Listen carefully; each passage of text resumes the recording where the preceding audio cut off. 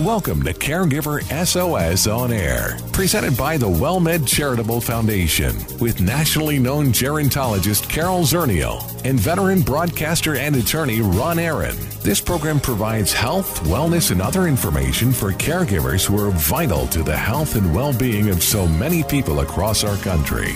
Now, here are your hosts, Ron Aaron and Carol Zernial. Well, thank you very much, and welcome to Caregiver SOS On Air. I'm Ron Aaron, Carol Zernial, our co-host on special assignment today, and we're delighted to have Peaches Hall in the studio with us.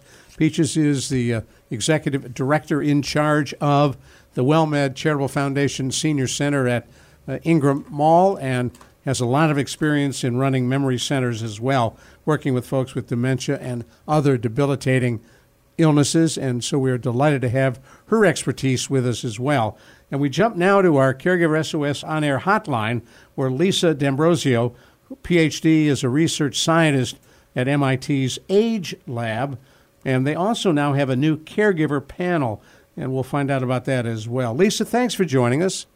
Thanks so much for having me, Ron. So tell us a little bit about yourself, you know, the basic 411.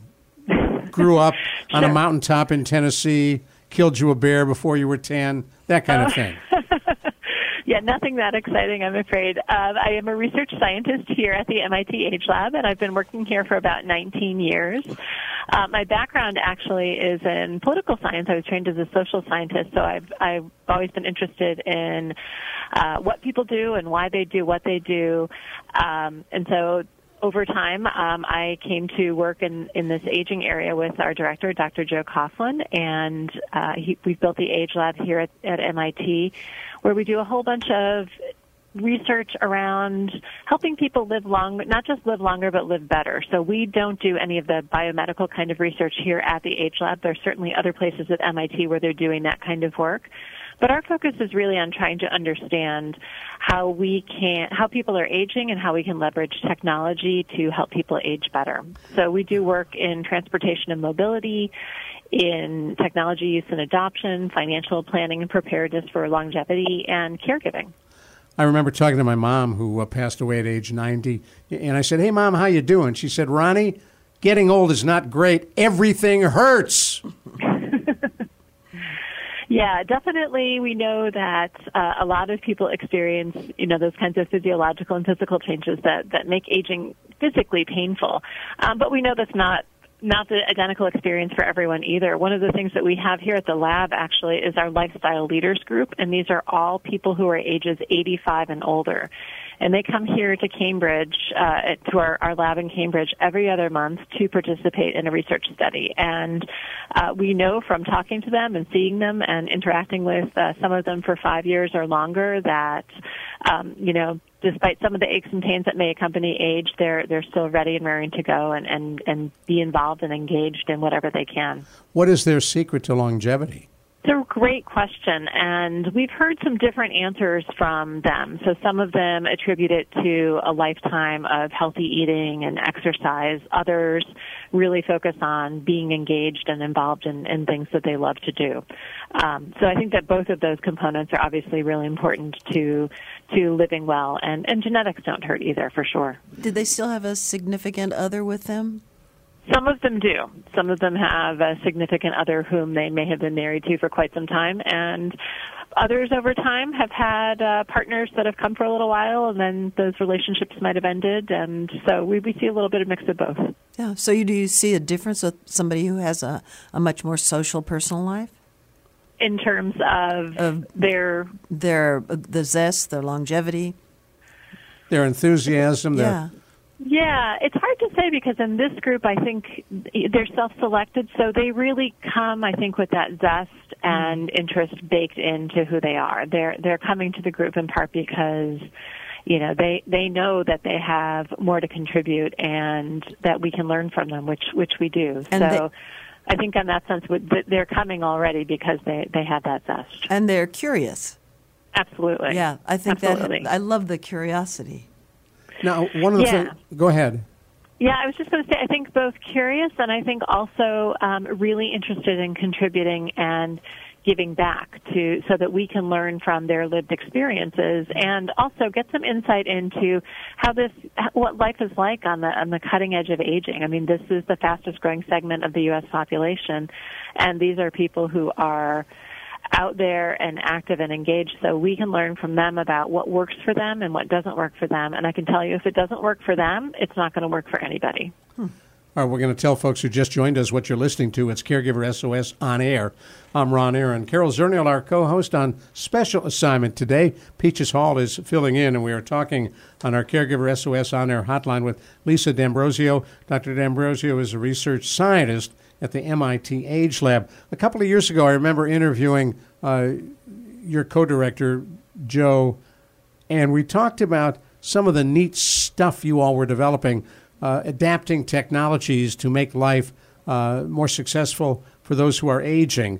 Talk to me a little bit about that. You mentioned that in some of the biomaterial I have, that you're looking for technology to help folks do things.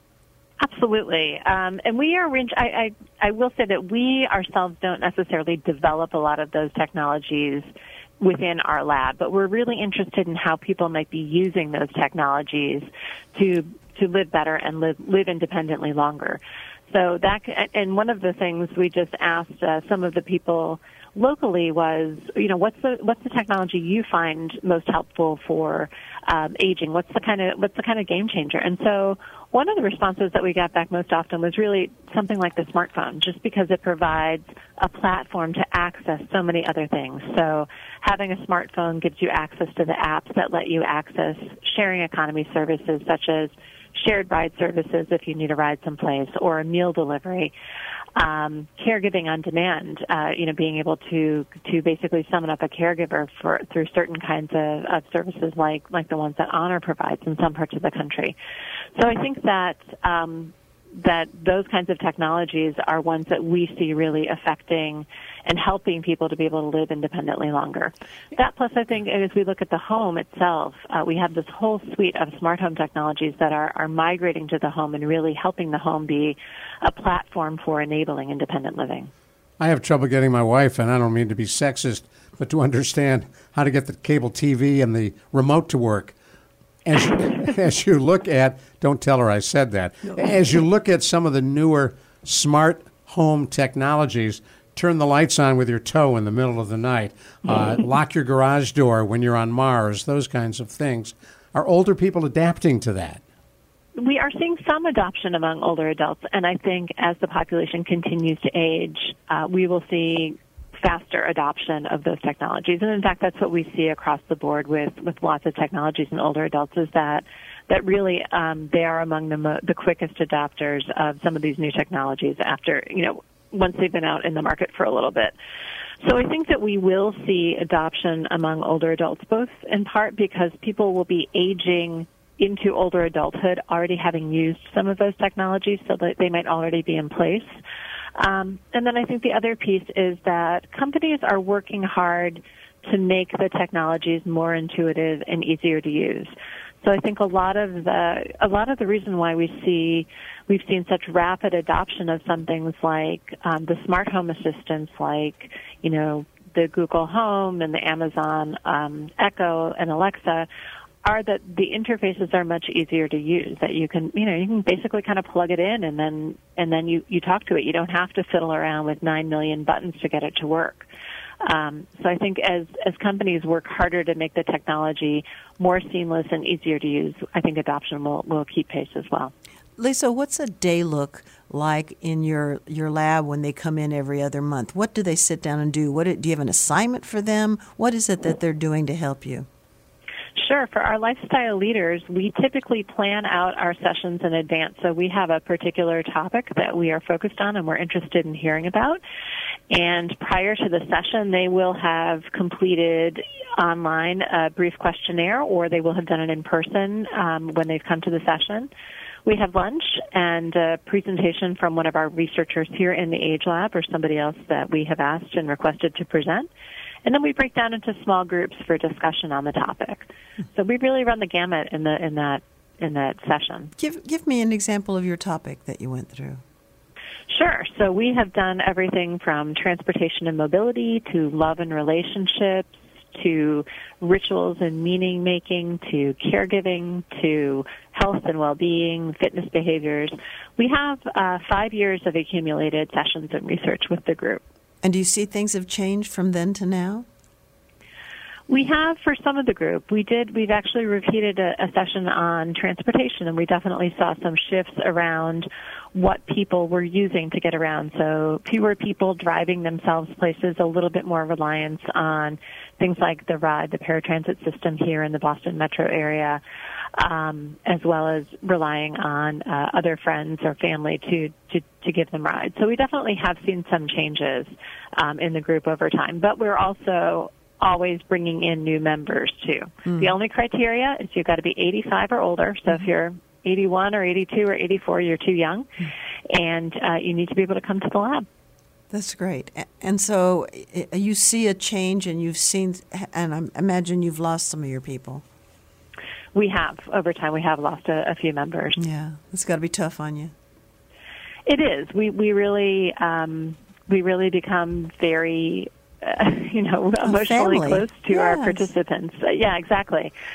We've seen some of them for 5 years now, and it's a wonderful opportunity for us to be able to learn from them and to talk with them about what their experiences have been. That's not an idle question from Peaches, because she runs a senior center, and from time to time they have members who pass on.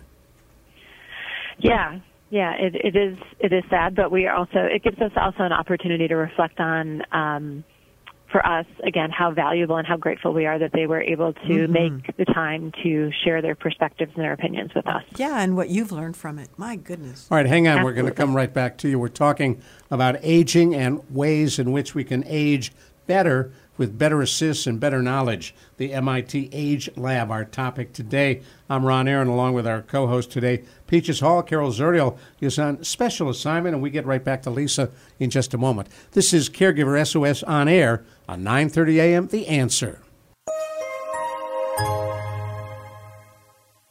At WellMed, we care about you. It shows in the way we take the time to get to know you, your history, your health goals, and everything that makes you, you. We'll help you feel your best through proven industry-leading care and advanced technology. We always strive to give you our full attention and deepest respect. Medicare annual enrollment period is October 15th through December 7th. Pick a plan that gives you access to WellMed doctors. Visit WellMedFindADoctor.com or call 844-439-7517.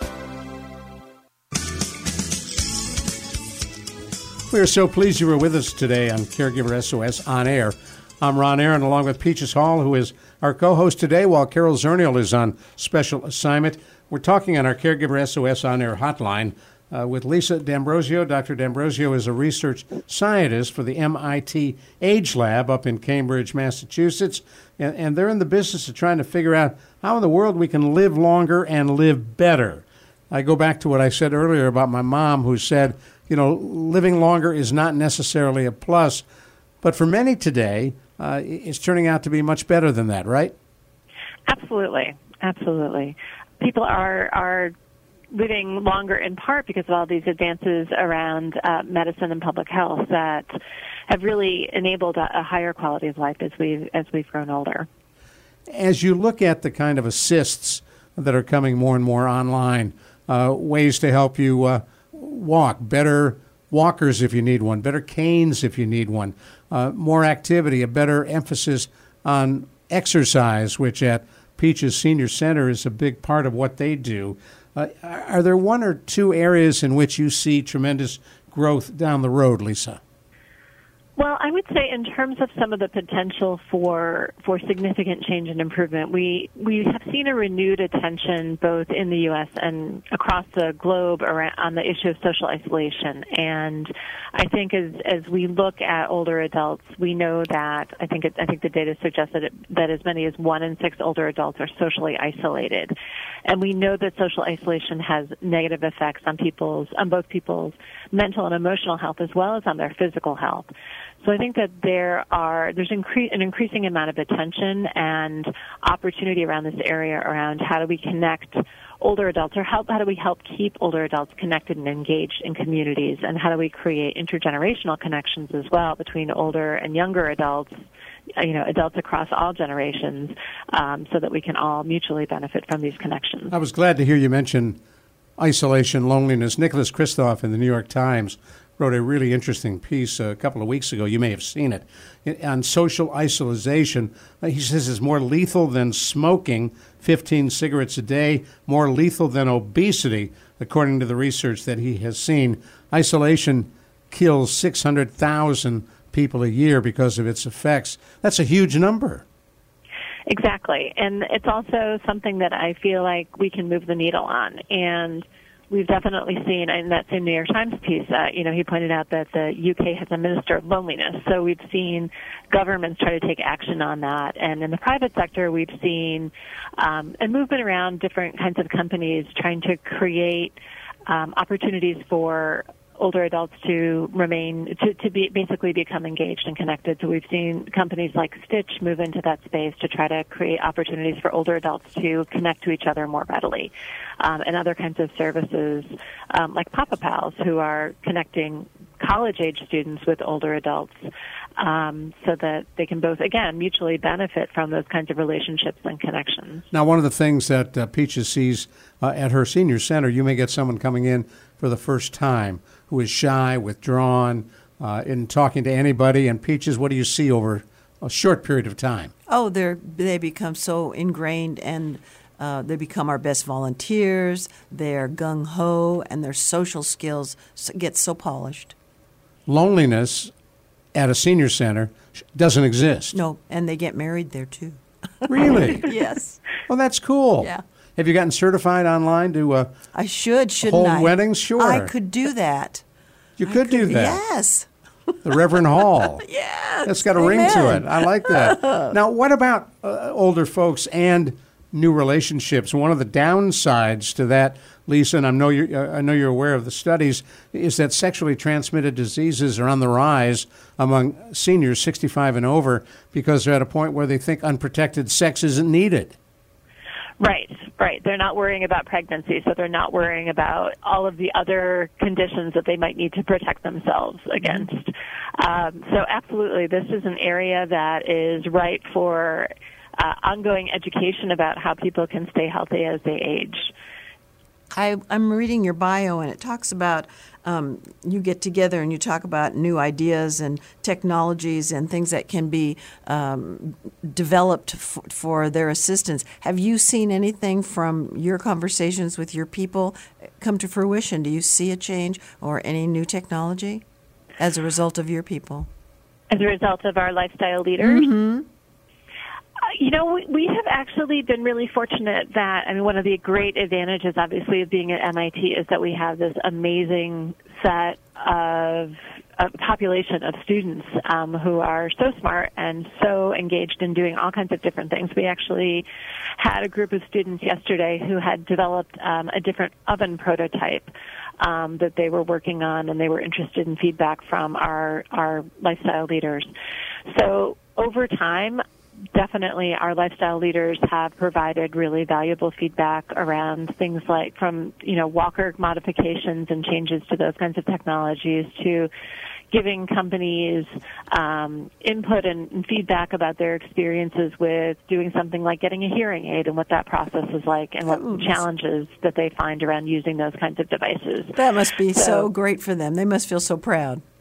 Yeah, I think that it really is a part too of why people want to participate. It's that giving back. Again, exactly, opportunity to give back and to make a difference. Mm-hmm.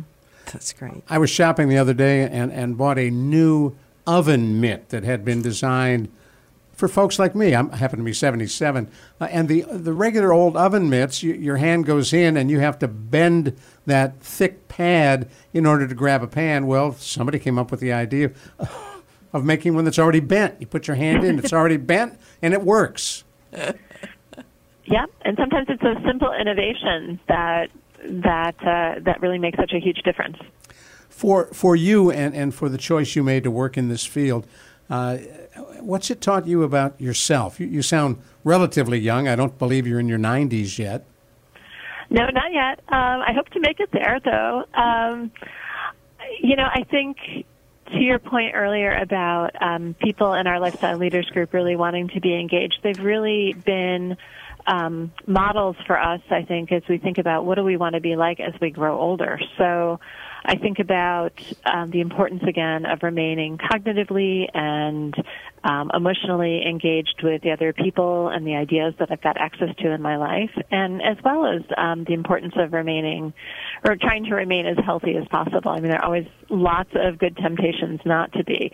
But I think that one of the things that I've really taken away from working here at the Age Lab over the years is that aging is so disruptive in so many ways. As a species, we didn't really evolve to live as long as we've been living in the past century and a quarter. So many of these things and having so many older adults is so different for us. And so this is an opportunity for us as a society to rethink how we do what we do, from how we design our roads and our stores and our public spaces to how do we design technologies so that they're easier to use and they facilitate people's independence. So I think that what's really wonderfully exciting about the work that I do is that I'm able to interact with, again, all of my smart colleagues here at MIT and the wonderful students to re-envision what it means to grow old. There was a piece in the New York Times today, I'm sure you saw it, you like me devour the Times, about a new DNA discovery in plants that connects to humans that lets plants age for literally decades, centuries. Talked about the Methuselah plant, which is over 4,000 years old, a scrubby, ugly-looking little tree, but it's still living. And the thought is to see how we can adapt that genetic material to humans. I don't know I want to live to 4,000, but hey, I'm willing to give it a try. Well, that is definitely out of the purview of the work that we do here at the Age Lab. But like I said, there are other labs at MIT that I'm sure are actively engaged in that kind of research. But I think it is a question, though, of what does quality of life mean as we age? Right. And aging without having the high quality of life that we want, may not yield the kind of life satisfaction that we're really looking for. So I think that it's great if you just don't want to be the only plant. Maybe you want to make sure that you've got family and friend plants around you to in that photo. In the photo, the plant looked really lonely. Lisa, do you find that your group, since they're older, do they live on their own in their own home, or do they live in like senior communities? We have a mix of people in our group. Many of them live independently, however. Oh, really? In their own home? Yes. Wow. That's very interesting. And you've been doing this for 5 years, but you've been working there 19. So have you been doing something close to this for the whole 19 years where you had people come in and you're doing a study on them? So we've always done research with people over the full lifetime and existence of the Age Lab, but we started this particular group of lifestyle leaders just a few years ago after, frankly, one of the members I ran into at a talk I was giving, and we got to chatting, and he's an MIT alumni from the class of 1940, and we got to talking, and he was talking about how, he was still mentally sharp and still wanted to be doing things and giving back, and there weren't a lot of opportunities, he felt like, for him to do so in the research domain. And then we went back and took a look at what we were doing with some of the participants in our database, and we realized for a lot of our studies, we were cutting off the age range pretty young, at 75. And we realized we're missing out on this whole segment of the population, and that's foolish. So let's explicitly do some work to try to learn from this group because, again, they're the fastest growing segment of the population. Right. They are, to some degree, their opinions aren't necessarily represented as well in a lot of the quantitative data that we see. So this is an opportunity for us to really dig in with this particular group. And I should be clear that this is not by any means a representative group of the whole population of 85-year-olds. Right. Again, these people they're in better health. They live in the Boston metro area, and they're able to come to the Age Lab physically every other month. So they're not representative of that whole age segment. Yeah, that interests me. They give us insight into that group. And they have the burden of being Red Sox fans. Some of us like to think of that as a bonus, but that's okay. We are flat out of time. For folks who want to track what you do, is there a website? Yeah, people can go to our website, agelab.mit.edu. And as you mentioned at the outset of the program, we are really engaged in doing research with caregivers right now. We're building a caregiver panel. It's a national panel. It's all done online with online surveys and questionnaires where we periodically reach out to caregivers to try to learn more about their experiences. Perfect. And so we would love it if you have any listeners who would be interested in joining. They can check out our website, or they can go directly to tinyurl.com/MIT Caregiving. Thank you. Appreciate you coming on, Dr. Lisa D'Ambrosio with the MIT Age Lab. I'm Ron Aaron, Caregiver SOS on Air on 9:30 a.m. The Answer. You've been listening to Caregiver SOS on Air, an exclusive presentation of the WellMed Charitable Foundation. We welcome emails with suggestions and comments on this program at radio@wellmed.net. Join co-hosts Carol Zernial and Ron Aaron next week for more on caregiving, improving the health and well-being of caregivers and their care recipients everywhere. For more on caregiving and podcasts of our programs, visit caregiversos.org.